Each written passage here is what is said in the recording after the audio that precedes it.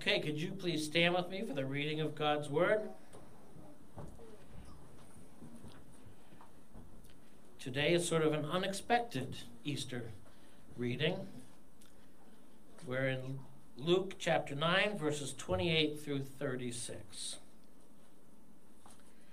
About 8 days after Jesus said this, he took Peter, John, and James with him and went up onto a mountain to pray. As he was praying, the appearance of his face changed, and his clothes became as bright as a flash of lightning. 2 men, Moses and Elijah, appeared in glorious splendor, talking with Jesus. They spoke about his departure, which he was about to bring to fulfillment at Jerusalem. Peter and his companions were very sleepy, but when they became fully awake, they saw his glory and the 2 men standing with him. As the men were leaving Jesus, Peter said to him, "Master, it is good for us to be here. Let us put up 3 shelters, one for you, one for Moses, and one for Elijah." He didn't know what he was saying. While he was speaking, a cloud appeared and covered them, and they were afraid as they entered the cloud. A voice came down from the cloud saying, "This is my son, whom I have chosen. Listen to him." When the voice had spoken, they found that Jesus was alone. The disciples kept this to themselves and did not tell anyone at that time what they had seen. This is the word of the Lord. You may be seated.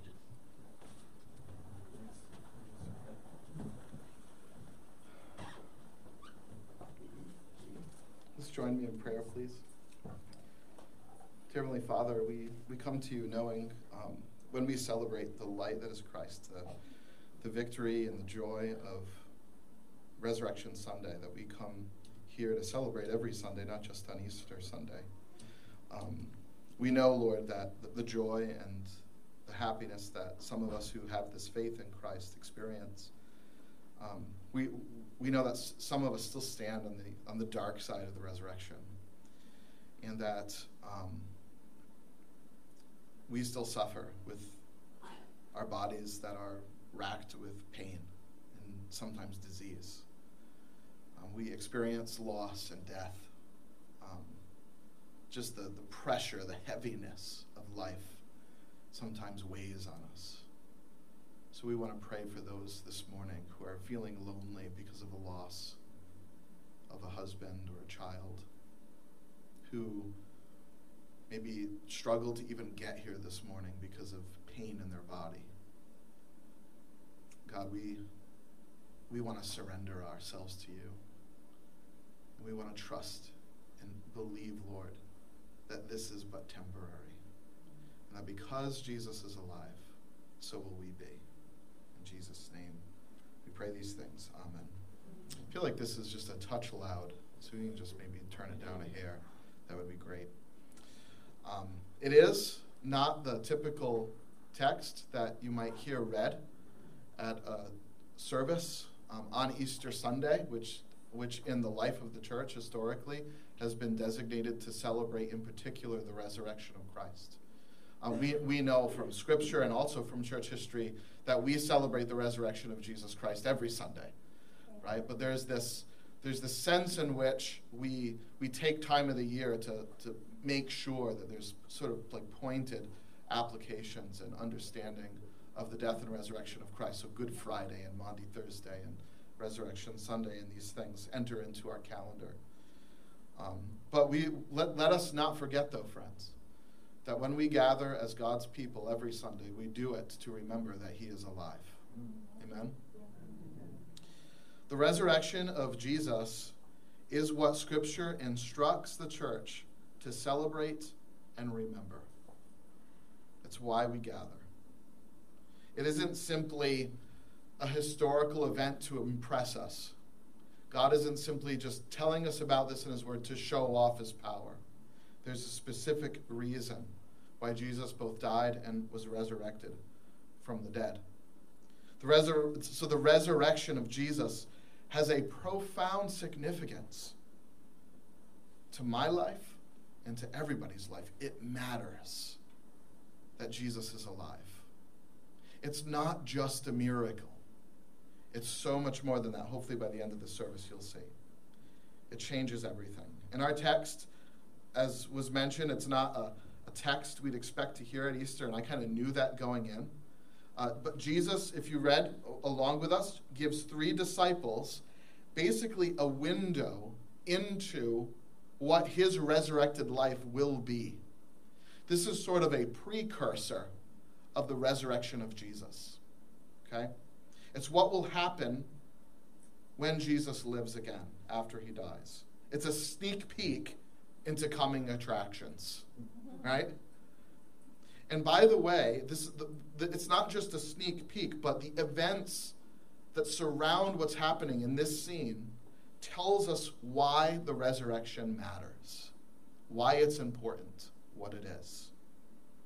Jesus prayed in John chapter 17, if you recall, the longest prayer that Jesus prays.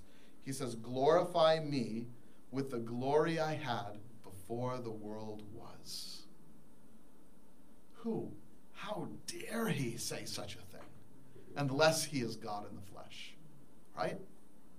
Glorify me with the glory I had before the world was. At the resurrection of Christ, that which he emptied, he became a man. He was God that became a man to die for us. Was all of that privilege and power was restored. And Jesus, for a moment, gives these 3 disciples a window into what that means. He opens up his flesh, so to speak, and his face changed and shone with a bright light, the glory of Christ. This event is what theologians call the transfiguration. Have you heard this word before? Maybe if you're new to Christianity, you have not heard this word before. It just means to be transformed or changed. And it's a window into who Jesus was before he became a man, God, the Son of God, and who he will be restored to as the risen Son of Man. Okay? That's what the transfiguration is. It's a window into the glory that was restored to Jesus when his dead body began to breathe in that lonely, dark, and dusty tomb.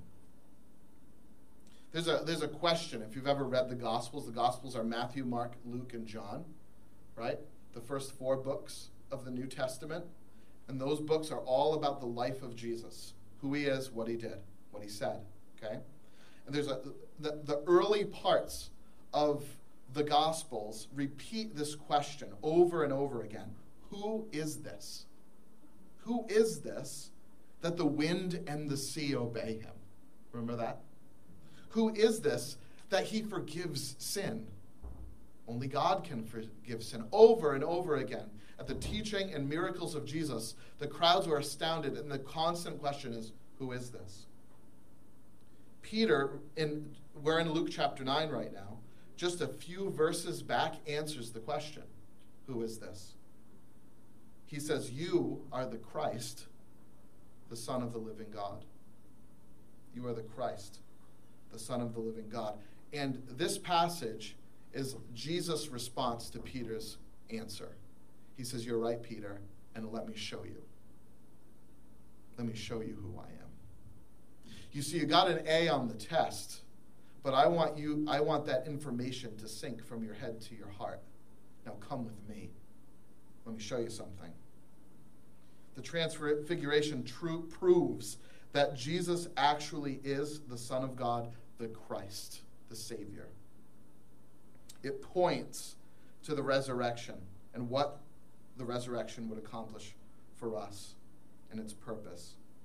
So the Transfiguration, the resurrection, is to know 3 things. This is what we're going to talk about briefly this morning, okay?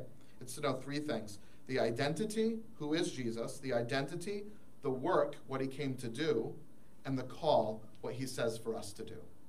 So the identity, the work, and the call of Jesus. You guys ready? Okay, let's talk about it. This identifies who Jesus is. You know, if you notice, this passage has a lot of natural and supernatural and dramatic language. Fire and lights and voices from heaven and glory, all of this imagery. It's amazing, right? And the text is intentionally parallel, pointing back to another event that happened with Moses. Remember the guy that parted the Red Sea? Right? It's pointing us back to the Old Testament prophet Moses when he looked God when the backside of God crossed over Moses. Moses said, God, I want to see you. Do you remember this in the Old Testament?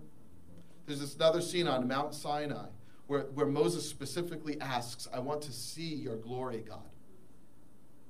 And this is what happens. It's the same language. So the text is pointing us back to this Old Testament prophet Moses and his encounter with God on Mount Sinai in Exodus chapter 33. It's all the same imagery, all the same language. God delivered the people of Israel from slavery. Do you remember how? What was there? Leading them through the day and then through the night. Glory cloud.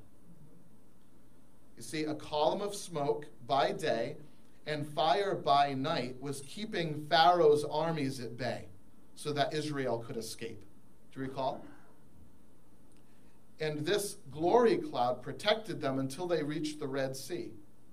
You see, the nation of Israel was in slavery to Egypt for hundreds of years. And God sent the deliverer Moses. And when he left Egypt with the Israelites, the Egyptians changed their mind and started chasing them. And God protected them with this glory cloud. Lightning, clouds, voice of God, and glory. So friends, if we're going to understand this scene with Jesus and these three apostles or disciples, we need to understand what's happening to Moses. That's how we understand. That's how we compare them and understand what's going on. The glory cloud was a representation of the presence, power, and provision of God for Israel. It was basically a visual sort of image of God's presence.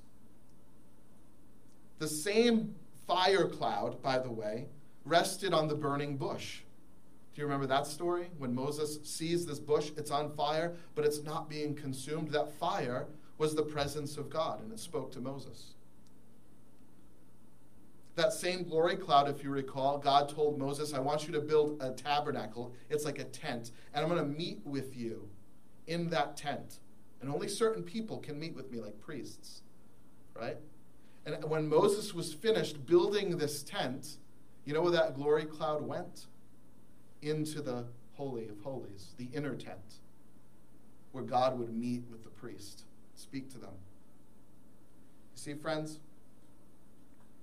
this cloud is the presence of God himself. So what is it doing in the Gospels?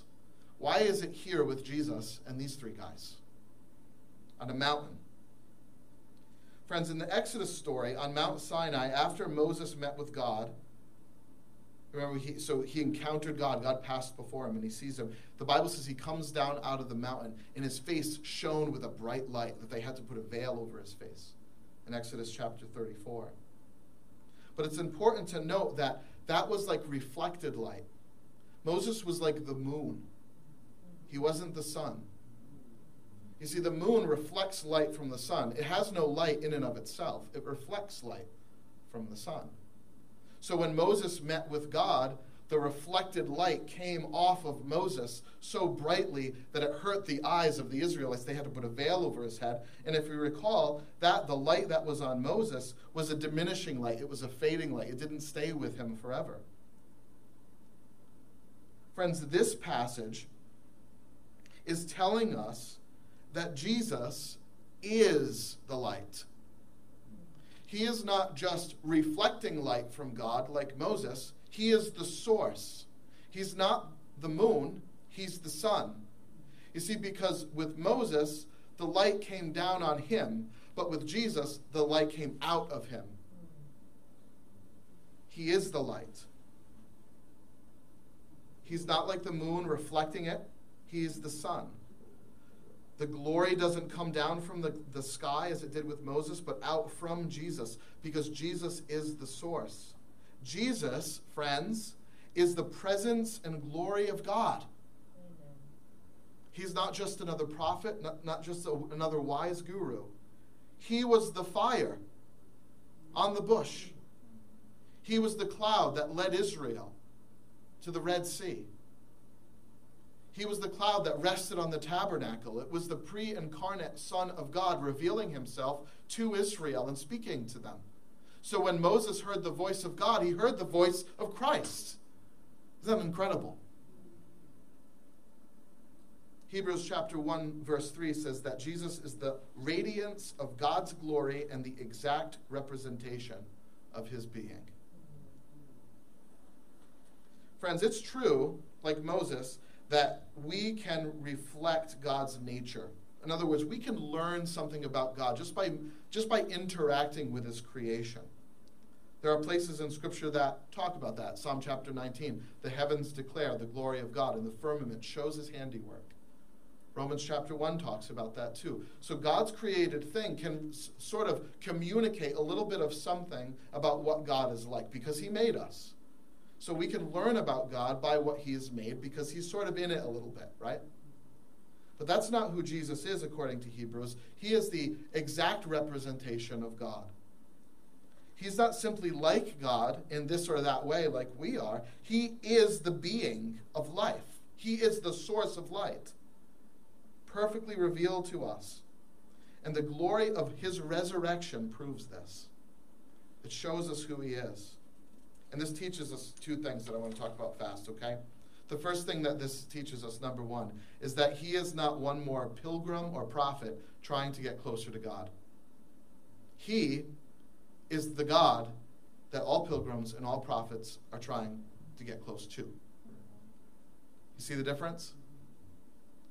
Peter asks to set up 3 tents, and God sort of says, as like a footnote, that he didn't know what he was talking about. Did you see that? He had no idea what was going on. But here's what's going on in Peter's mind. He's got Moses and Elijah with Jesus appearing from heaven. And by the way, they woke up. They were apparently sleeping during all this. So it just goes to show you, don't sleep during the sermon, because prophets might show up and you'll miss it. Right? So if you're getting tired, stand up.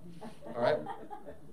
Peter asks to set up 3 tabernacles. He's got Moses, Elijah, and Jesus. He's got the 1992 Olympic Dream Team.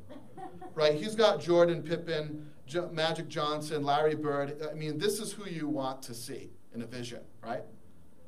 So they want to keep this. They're walking away, and as they're waking up, they see Moses and Elijah talking to Jesus, and they wake up and say, we want to keep this experience going.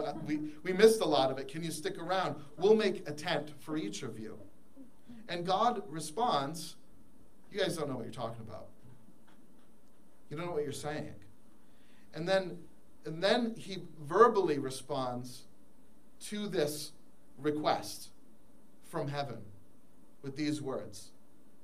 This is my beloved Son. Listen to him. And with a flash, Moses and Elijah aren't even there anymore. They're like dust. They disappear. And Jesus is the only one that remains. You can't put God in a tent. Jesus, Moses, and Elijah are not the same. That's the message. Jesus is not equal to Moses and Elijah. That's what was sort of implied. Give a tent to each of them. You can't put Jesus alongside prophets. You can't put his face on a pantheon alongside other pretend gods, because he is the only God. He is our God. Jesus alone saves. He is your creator.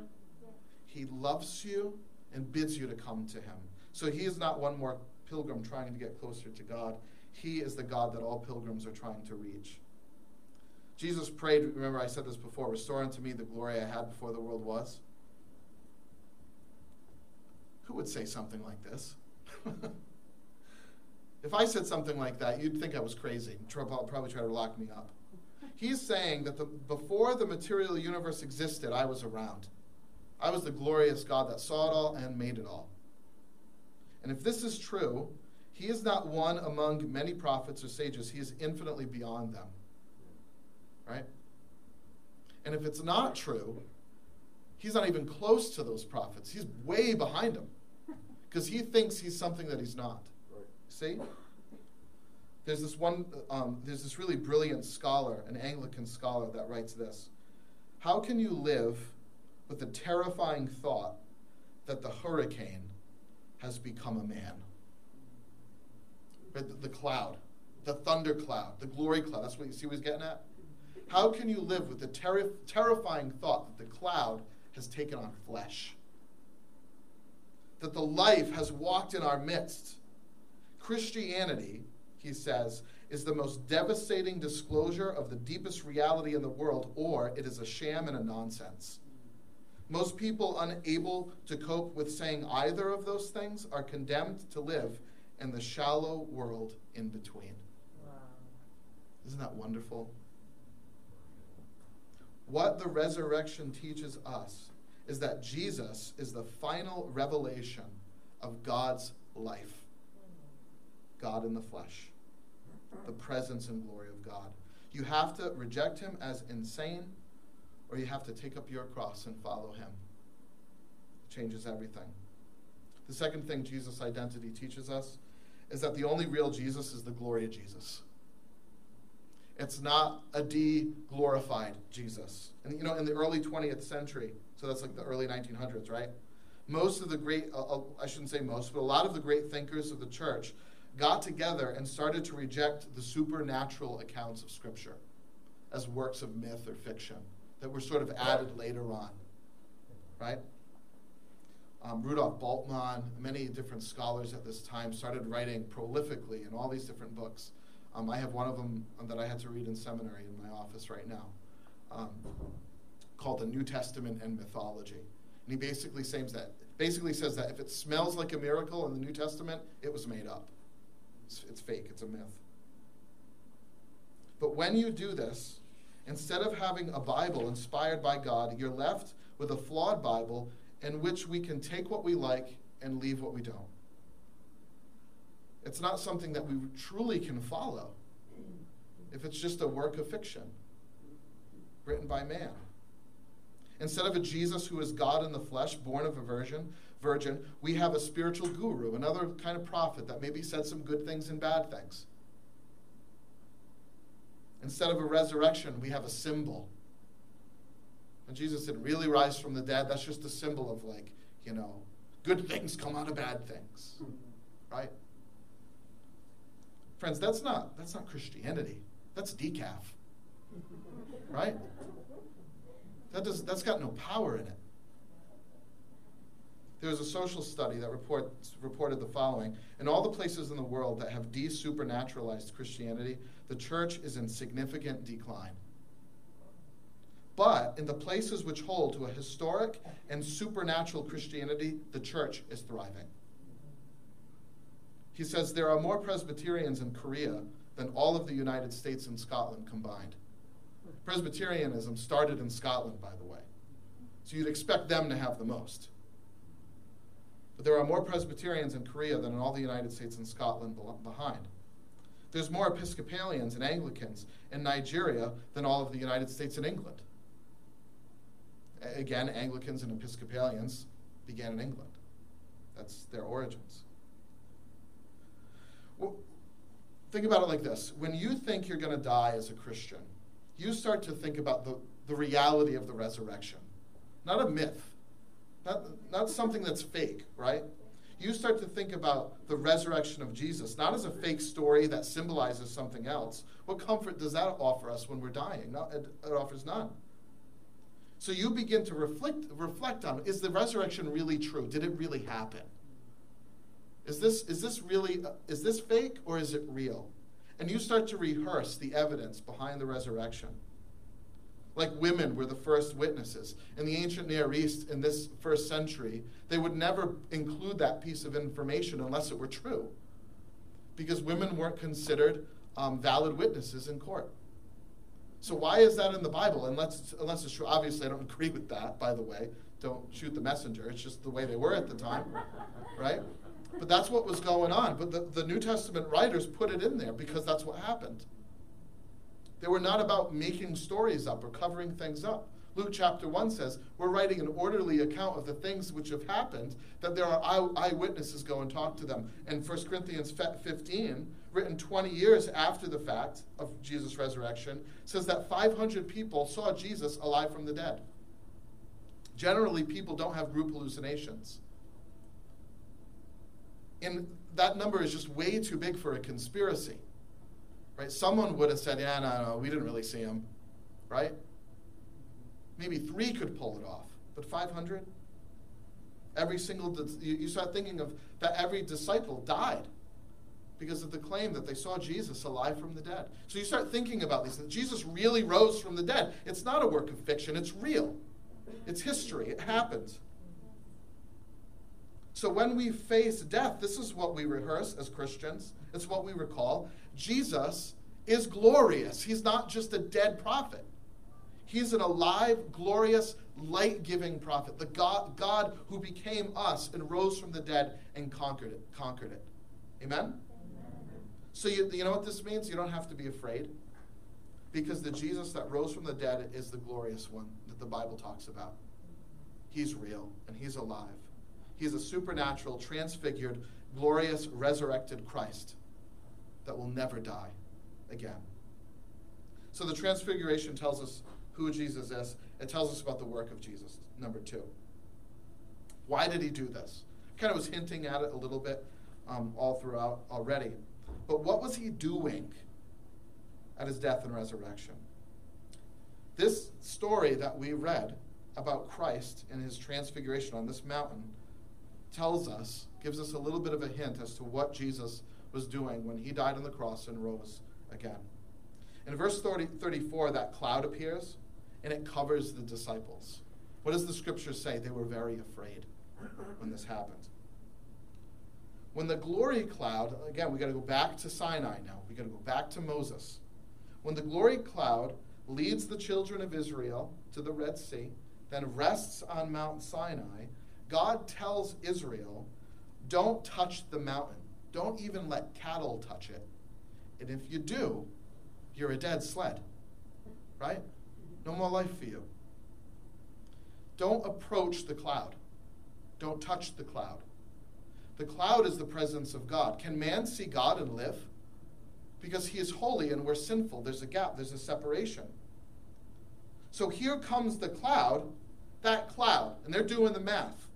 That cloud is coming to them, and they're freaking out.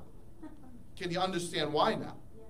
Cows weren't even allowed to touch the cloud, right? Or they're terrified. Friends, normally people, when they're trying to get closer to God, whether they're Christian or not, they start to sense a separation from God. Isn't that true? Like he's there and I'm here and I'm trying to figure out how to know him and love him and who is he? And there's this separation.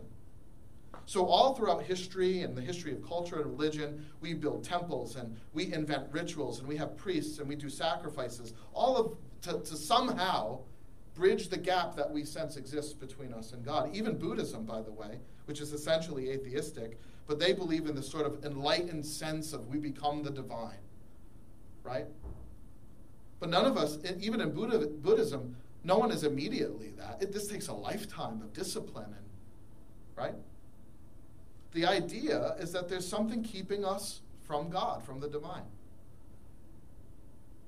In our culture, I think we might presume that being close to God is easy. It's automatic. Just say a prayer. He's there, hears us, and he gets us out of our jams, right? But for centuries, God was distant, and we dare not approach him.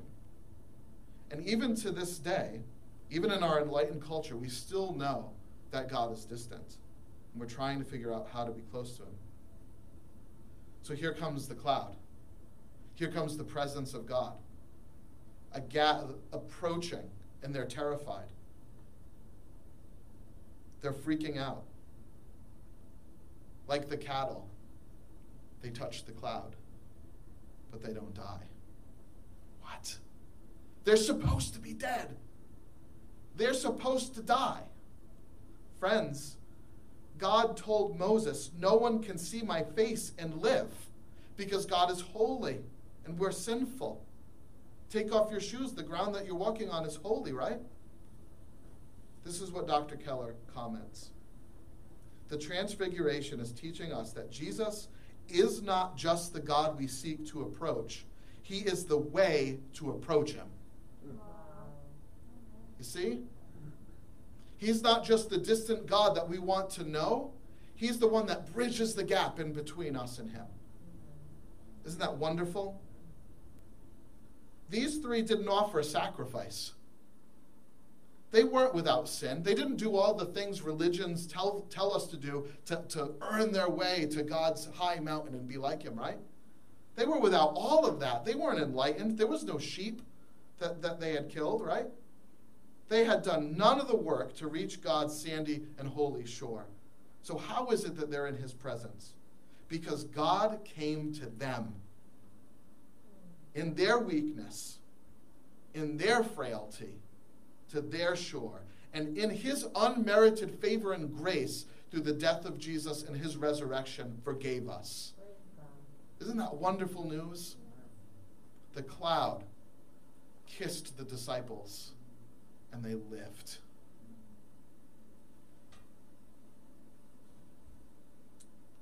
Jesus was everything and is everything that we are not.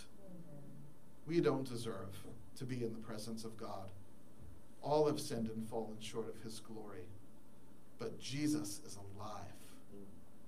The one who knew no sin became sin, that we might become the righteousness of Christ. Isn't that great news?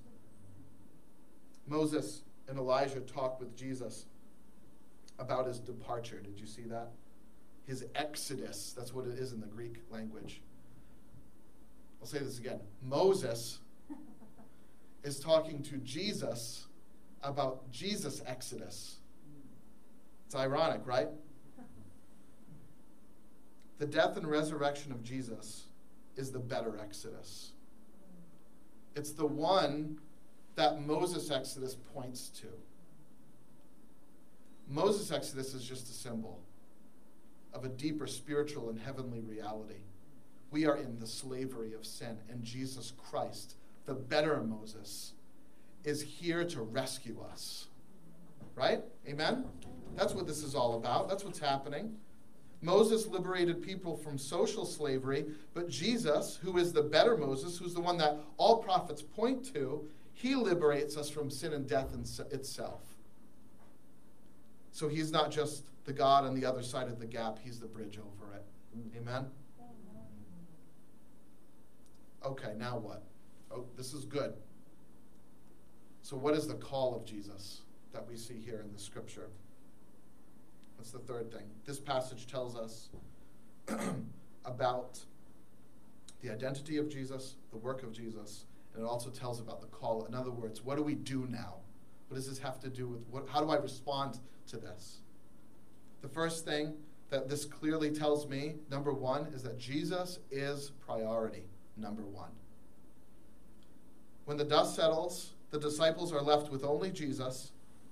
Friends, if Jesus is not one person in one booth with a lot of other booths and a lot of other prophets, if he stands alone, it changes everything. It means that we need to completely reorient our lives to him, to trust and follow him. That's why the voice of God, what did it say? Listen to him. Follow him. And if we're going to listen to him, it means that we're not listening to each other, that we're not listening to our inner voice. We're listening to Jesus. Listen to him. Heed the voice of Christ. Not my will, Jesus said, but thy will be done. And how often we reverse this, isn't that true? Not thy will, but my will be done.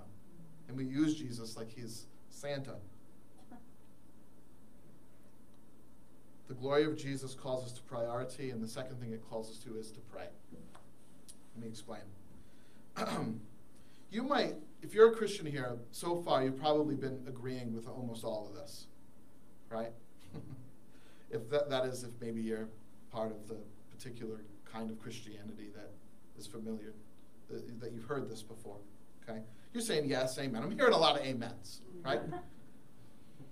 Now, I've been always told not to rush with power tools, right? Like, so you're using like a saw. Be slow. They're dangerous, right? Obviously. I've never disagreed with this. I've always sort of had a logical, okay, yes, sir, that makes sense. I've never said, no, I can put my hand on that and be fast and irresponsible. I've always just kind of agreed with that statement, right? That, power tools are dangerous. Know how the machine works and take your time, right? But I tended still, even with my knowledge of this, I tended still to disregard it, right? Until a few days ago. Told you some of the story already.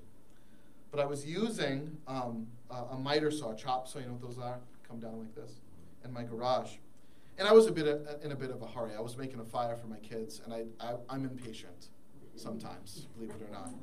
So I'm like, zip, zip, zip, zip, zip. Let's get this done so we can build this fire, get dinner, and go to bed, right? Like, so I'm making this thing. I'm not paying attention. I'm in a flurry. I release the trigger, right? And I let the thing up, let it go, and I rapidly turn like this. And I nicked this finger right here, and it started to bleed pretty bad. And I'm like, all I could see was blood. I'm like, is this thing half off? Because I couldn't see anything. And I'm like, this could be bad. Thankfully, it wasn't that bad. But I could have cut my finger off. I knew it. I knew I could have cut my finger off. It was a very sobering moment for me. And in a sense, I'm a new man. Right? Because what happened was, that knowledge that was up here, it did something. It took a little trip. It went like this. It went from here to here. Right? I don't just know it now. I know it. So chances are, I'm going to be more careful and take my time because I know the consequence if I don't, right? I heard a pastor give his congregation a pop quiz once, and I'm going to give you the same quiz, okay? You ready? True or false? You ready, class? Yes. All right. The Lord of the universe became a man. He died for sinners. He rose from the dead to have a relationship with you. True or false? True. Good. Good job. Okay. No, there's more. True or false? Because of Jesus, God finds you an absolute delight, loves you, and assures you of a heavenly home with him. True. True. So why can't you be critiqued?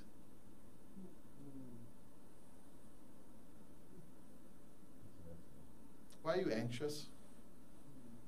Let me just take this out of the second person, okay? Why am I unable to be critiqued? Why am I anxious? Why do we have addictive habits? Why do we have to prove ourselves to people? To people. To Moses and Elijah, who disappear. Why can't we wait for marriage? Right? You know what I mean? Why are we irritable and harsh and jealous and angry? You see, because something's got to happen, right? This what we have here about Jesus has got to do this. You might get an A on the test, but it's got to sink down into your soul, into your heart. We don't need to just agree with the statements about Jesus, that he's the unique Son of God. We need to see his glory. Peter, James, and John saw it that day. You need to see it. He needs to become more weighty. That's what glory means. More weighty, more real, more renowned to you. More weighty, more renowned than the critique or affirmation of other people. You see? And how? Well, in verse 29, as he was praying, the glory came. Friends, pray every day. If you want it to go from here to here, the Bible tells us, pray. You say, well, that's not how. Why has that never happened to me? It will. Endure. Pray. As he was praying, the glory came. As you seek Christ, friends, he shines on you. He will do it. It's a promise. The glory of Christ is gives us the call. The glory of Jesus calls us to priority, to pray, and to lastly, and we'll close with this, to rest in your adoption. Rest in your adoption. Let me explain to you what I mean. The voice comes from heaven, and what does it say? This is my beloved Son. This is my beloved Son. Friends, to see the glory of God, to know the glory of God, for it to come to here, for it to go from here to here, this is what it does. It affirms that we are the children of God, loved by a heavenly Father. And what does that mean? We're safe. We're loved. We're adored. We're the apple of his eye. See, that's what this means. It says in Romans of Jesus in chapter 1, verse 4, he who through the Spirit of holiness was appointed the Son of God in power by his resurrection from the dead. Jesus Christ our Lord. Friends, the glory of Jesus in his resurrection affirms his identity as the Son of God, the divine Son. And when we share in his resurrection, that's what the Bible says, when you put faith in Jesus, Romans 6 says you share in his resurrection, you also share in his sonship.